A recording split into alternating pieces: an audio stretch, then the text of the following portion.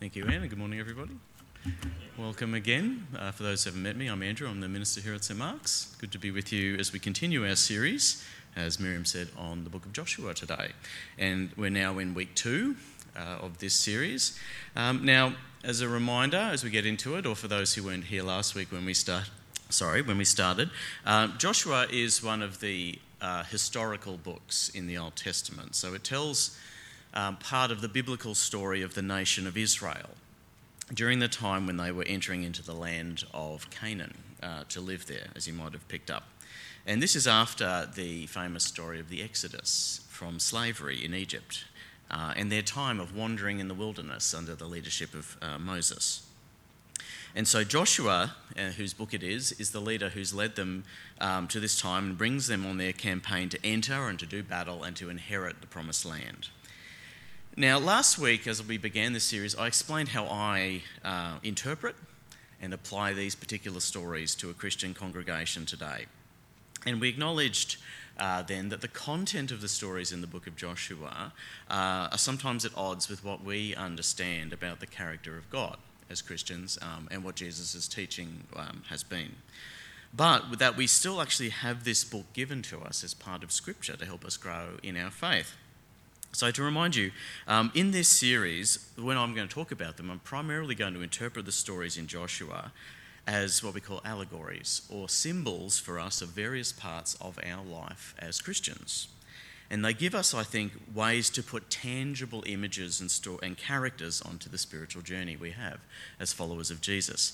And I think that particularly Joshua, as we go through it, can help us to understand Jesus' good news of the kingdom of God and how we participate in that kingdom today. So with that in mind, we come to our story today from about Rahab.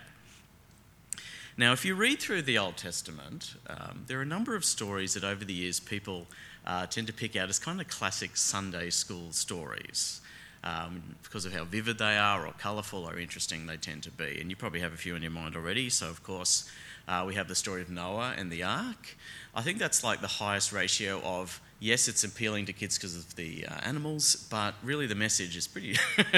what happened after? Okay, anyway, when everyone was destroyed by a flood. But anyway, we have Noah and the ark, David and Goliath, people enjoy that, Jonah and the whale, Daniel in the lion's den, and perhaps the other stories you can call to mind are the ones that we get taught when we're kids. And the story of Joshua and the city of Jericho is one of those. That actual story about when they approach the city will be in about 2 weeks' time when we get there. But we have the prologue to that story today, which is centred on the character of Rahab and her welcome of the Israelite spies on their reconnaissance mission into the land of Canaan. And so I'll just recap the story that we've heard first. At this point in Joshua, the people of Israel are still camped outside the promised land, waiting to see how it is that they're going to enter into it. And so Joshua sends out these 2 spies to check out what's happening in the land, and particularly in this major town of Jericho. And this is, if you've read earlier parts of the story, this is reminiscent of a mission that Joshua himself went on way back in Numbers chapter 13 to 14. We read this, when Israel first approached Canaan decades before.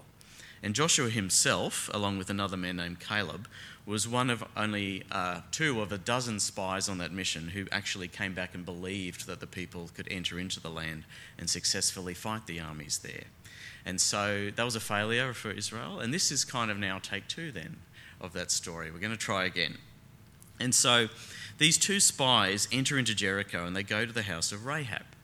Now, based on her occupation, her house is essentially probably a tavern or kind of pub in the town where people would gather as travellers or spies in this case, if they want information to know about what's going on around the town.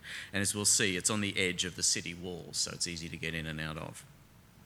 But I've got to say, I think these guys are not very good spies because the king of Jericho somehow immediately knows that they're there and that they're spies. So they're kind of more Johnny English than James Bond, I think, in terms of their spy skills, anyway. Anyway, this is when Rahab then, of course, decides to hide them and to betray her country. Because she's heard about the Israelites and their previous victories, and she believes that they're going to be victorious when they arrive in Jericho with God's help. And she wants from them a promise that if she helps them now, she and her family will be spared when they get there. And the spies give her their promise, and she lets them out down a window on a rope outside the city wall so they can get away.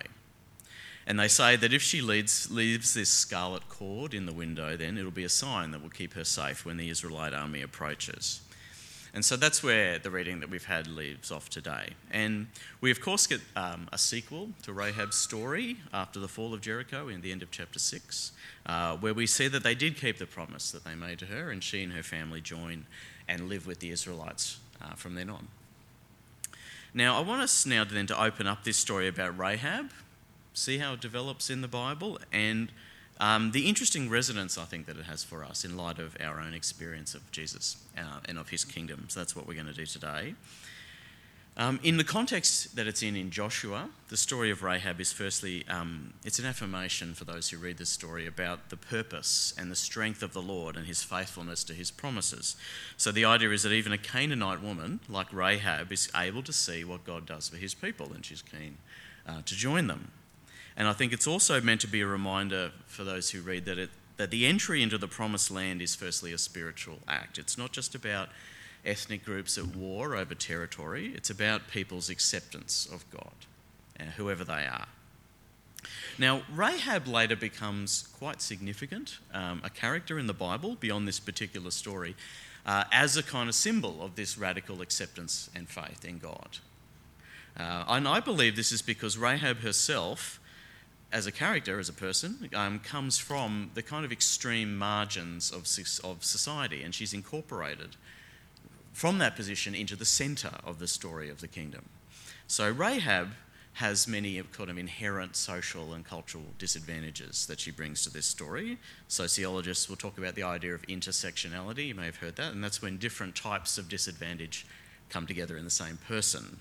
And Rahab has at least three of these things. So Rahab is a woman, she's a prostitute, and she's a Canaanite.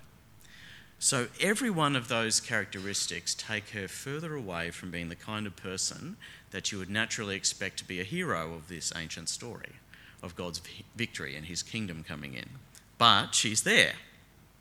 And so Rahab, I think, therefore, for us, is a symbolic person then. She represents God's grace and the radical faith that allows someone to enter into the kingdom of God, whoever they are and whatever disadvantages they have. So in the New Testament, when we get there, Rahab is actually mentioned 3 times. So she actually turns up right at the beginning in the very first chapter of the New Testament, so in Matthew chapter 1, in the genealogy of Jesus. And Rahab is listed in that chapter as being one of the ancestors of Joseph, Jesus' earthly father. So we hear that she was the mother of Boaz, who's one of the heroes of the book of Ruth, which is a later book after the book of Joshua. And therefore, Rahab is actually recorded in this genealogy as being the great-grandmother of King David. And the point of this, I think, this inclusion is to remind us that Rahab has come from her fringe position. She was a female Canaanite prostitute, but she's come from that not just into Israel itself, into its people, but into the family line of the Messiah himself. And this is a radical demonstration of grace and acceptance by God for Rahab in light of her faith. She's also mentioned, as you can see, in Hebrews chapter 11, verse 31, as one of the heroes of faith in the Old Testament. And finally, in the letter of James, chapter 2, verse 25, he gives her there as an example, again, of faith that shows itself to be real through actual action. So Rahab showed that she had faith in God by helping the spies escape and trusting that they would be rewarded.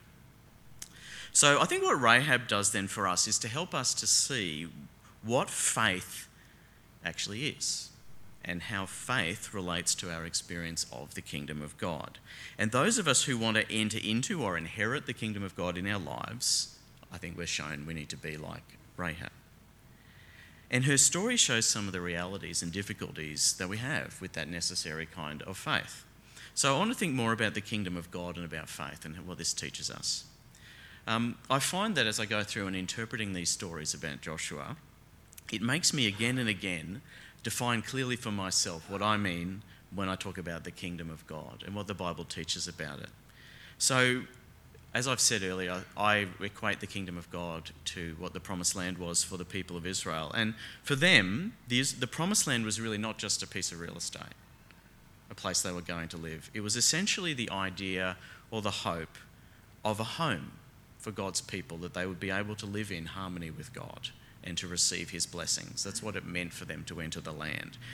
Now, of course, then for Christians today, the promised land is not a place, it's not a location, but it's the experience of living in harmony with God's reality wherever we are. That's what it means for us to enter into the kingdom, to the promised land, and that's what we call the kingdom of God, to live with God in our lives. And Jesus taught us that the kingdom of God is actually all around us and actually inside us as well. But I think there are two problems that come to us when we actually are hoping to experience this kingdom in a tangible way. And the fundamental problem that we have with the kingdom of God, I think, is that it is an invisible reality. So the kingdom of God, as Jesus preached it, is essentially made up of ideas or spiritual principles, spiritual realities. Things like love, joy, peace, justice, freedom. These are not physical things, are they? But they're real, and I think, in fact, they're more real than the material world we see around us. But if we want to perceive those things, if we want to perceive the kingdom of God and say, there it is, it needs somehow to be manifested in the world around us. Love needs to be manifested, peace needs to be, freedom, justice. The kingdom of God needs to be manifested through human beings who express those principles through our words and through our actions in the world that show that it's real. So that's the first problem we have with the kingdom. Where do we see it and how do we see it? An invisible thing. The second problem with experiencing the kingdom of God is that because of the nature of Jesus' kingdom, it actually enters into our world in a quite gentle and indirect manner, not through force or through violence. Because it's clear you cannot manifest love, joy, peace, and freedom through violence. It's not possible. And so that's how human political kingdoms manifest themselves and spread themselves in the world. And this is a fundamental problem that with how we might read the book of Joshua. That's why I talked about this. And it's a mistake that Christians have often made and continue to make to this day. In the book of Joshua, the Israelites did enter the promised land and establish their kingdom through violence. But to the extent that they did so, however, as far as I can see, it wasn't and couldn't be the kingdom of God as Jesus preached it. It may have been a nation that with some respects had good things about it, but it was not the kingdom of God, the nation of Israel. And all the Christian empires, so-called, that have existed in the past 2,000 years, similarly cannot be expressing the kingdom of God to the extent that their empire was won through violence. And that's what I think this is what Rahab shows us, is what is the actual way that the kingdom of God comes into the world. So whatever Joshua and his armies were doing or were about to do, the kingdom of God actually enters Canaan quietly and vulnerably with these two spies who need to be hidden. And Rahab welcomes it in through her faith and therefore is joined with God's people. And the point of this is that Rahab shows us that the kingdom of God is manifested in people's lives through acceptance of faith in God, and that their acceptance allows it to become real in their lives and have tangible results around them. And this happens before they have even seen it, but because they believe in its reality and they hope to see it become real for them, as Rahab did. As I said, Rahab is mentioned in the letter to the Hebrews as a hero of faith. And in Hebrews chapter 11, verse 1, faith is defined this way. Now, faith is confidence in what we hope for and assurance about what we do not see. This is what the ancients were commended for. And I think this helps us today as we look at Rahab, because it helps us understand what faith actually is and how we have faith. Because of our cultural background, I think most Australians define or understand faith as believing certain ideas about God or about the world to be true. It's an intellectual thing. My faith is what I believe. But as Hebrews says, and Rahab, I think, exemplifies for us, faith is actually far more active than that in its content. Faith is actually more of a gateway, a kind of actually something in our heart that we open up in our lives to accept and allow the reality of the kingdom of God to work through us. It's confidence in what's coming. Faith takes the invisible kingdom, what Jesus preached, and brings it into the visible world through action that show that we believe it to be real. And when the kingdom comes into our world, it does come in power, and it does change things, and it does transform the world. And there is resistance to that happening, which needs to be overcome. And that's where I think the next story about Jericho actually shows us how to understand that resistance. So I think, though, if we understand who Rahab was and what it meant for her to trust in the God of Israel and to commit her life to him, we can understand ourselves then and our own position with respect to Jesus and his kingdom. The kingdom of God is real. It is supremely real. It is all around us. It is in us. But it is often hidden, like those pair of spies under the stalks of flax on Rahab's roof. It can't be seen. And faith is saying, despite that hiddenness, I believe it to be real, and I'm going to take action and the risk to realise that in my life and to make it real so that it can be seen in the world. One of the things that almost everyone who reads the gospel stories notices is that Jesus was far more popular among people like Rahab than among conventionally religious or respectable people of the time. So prostitutes, tax collectors, and outcast people, or just simple people, poor people, they were his natural audience. And the story of Rahab, I think, is a reminder of why that's the case.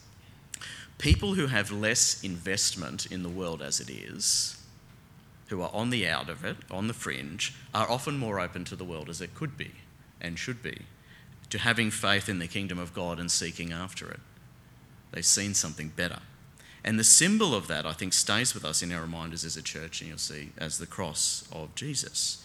Because the cross is for us a symbol of this vulnerability. It's a rejection by the powers of the world of who God was. And it's an embrace of the reality of the kingdom of God through suffering and through people who had nothing.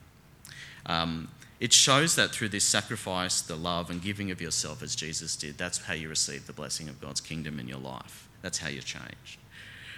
Christian commentators on Joshua have often drawn parallels between the scarlet cord of Rahab that she leaves in her window and the blood of Jesus, which marks out those people who have welcomed God's kingdom into their heart through faith, as the scarlet cord marked out Rahab and her family. The Apostle Paul speaks about this idea, for instance, in 1 Corinthians chapter 2, about himself and the other early Christians. And so let me read to you from verses 1 to 10 of that. Verses 9 to 10 are on the screen, and I'll get there. But this is what Paul says to the Corinthians. And so it was with me, brothers and sisters, when I came to you, I did not come with eloquence or human wisdom, as I proclaimed to you the testimony about God. For I resolved to know nothing while I was with you, except Jesus Christ and him crucified. I came to you in weakness, with great fear and trembling. My message and my preaching were not with wise and persuasive words, but with a demonstration of the Spirit's power, so that your faith might not rest on human wisdom, but on God's power. We do, however, speak a message of wisdom among the mature, but not the wisdom of this age or the rulers of this age who are coming to nothing. No, we declare God's wisdom, a mystery that has been hidden and that God destined for our glory before time began. None of the rulers of this age understood it, for if they had, they would not have crucified the Lord of glory. However, as it is written, what no eye has seen, what no ear has heard, and what no human mind has conceived, these things God has prepared for those who love him. These are the things God has revealed to us by his Spirit. Now, it's a long reading, but it expresses exactly, I think, what Rahab is trying to tell us about the kind of people who understand what the kingdom of God is, who receive it through faith and understand what God has in store for us. So the kingdom of God and what it can be and what it will be is revealed to those like Rahab who believe it and accept it, even despite appearances to the contrary, and who live on that basis. They will see the kingdom when it comes. So our challenge today from Rahab, I think, is to know, what does faith mean to us?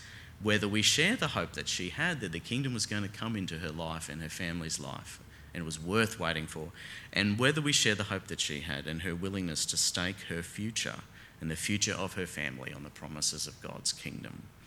So are we leaving out our scarlet cord, as a welcome of what God is doing in the world around us? And are we waiting for it? and an invitation for him to do those things through us as well, and to make his kingdom visible and to give hope to others that he's coming in.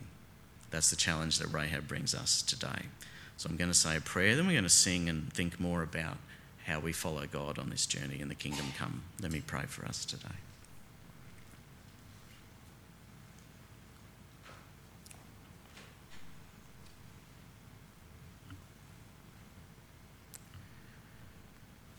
We thank you, Lord, that the promise is that your kingdom is coming and will come, in fact, is already here, and that those who receive it by faith will take hold of it through confidence and it will become real in their lives and in the lives of those they meet. We pray that this would be true for all of us, that we would see you at work in our lives, and that we would be one of those, like those heroes of faith who saw the kingdom coming and hoped for it, as Rahab did. And we pray that her example would remind us of your radical grace and acceptance of all, and that it is through faith that we enter into your presence. So we pray for you to stir that up in our hearts today. In Jesus' name.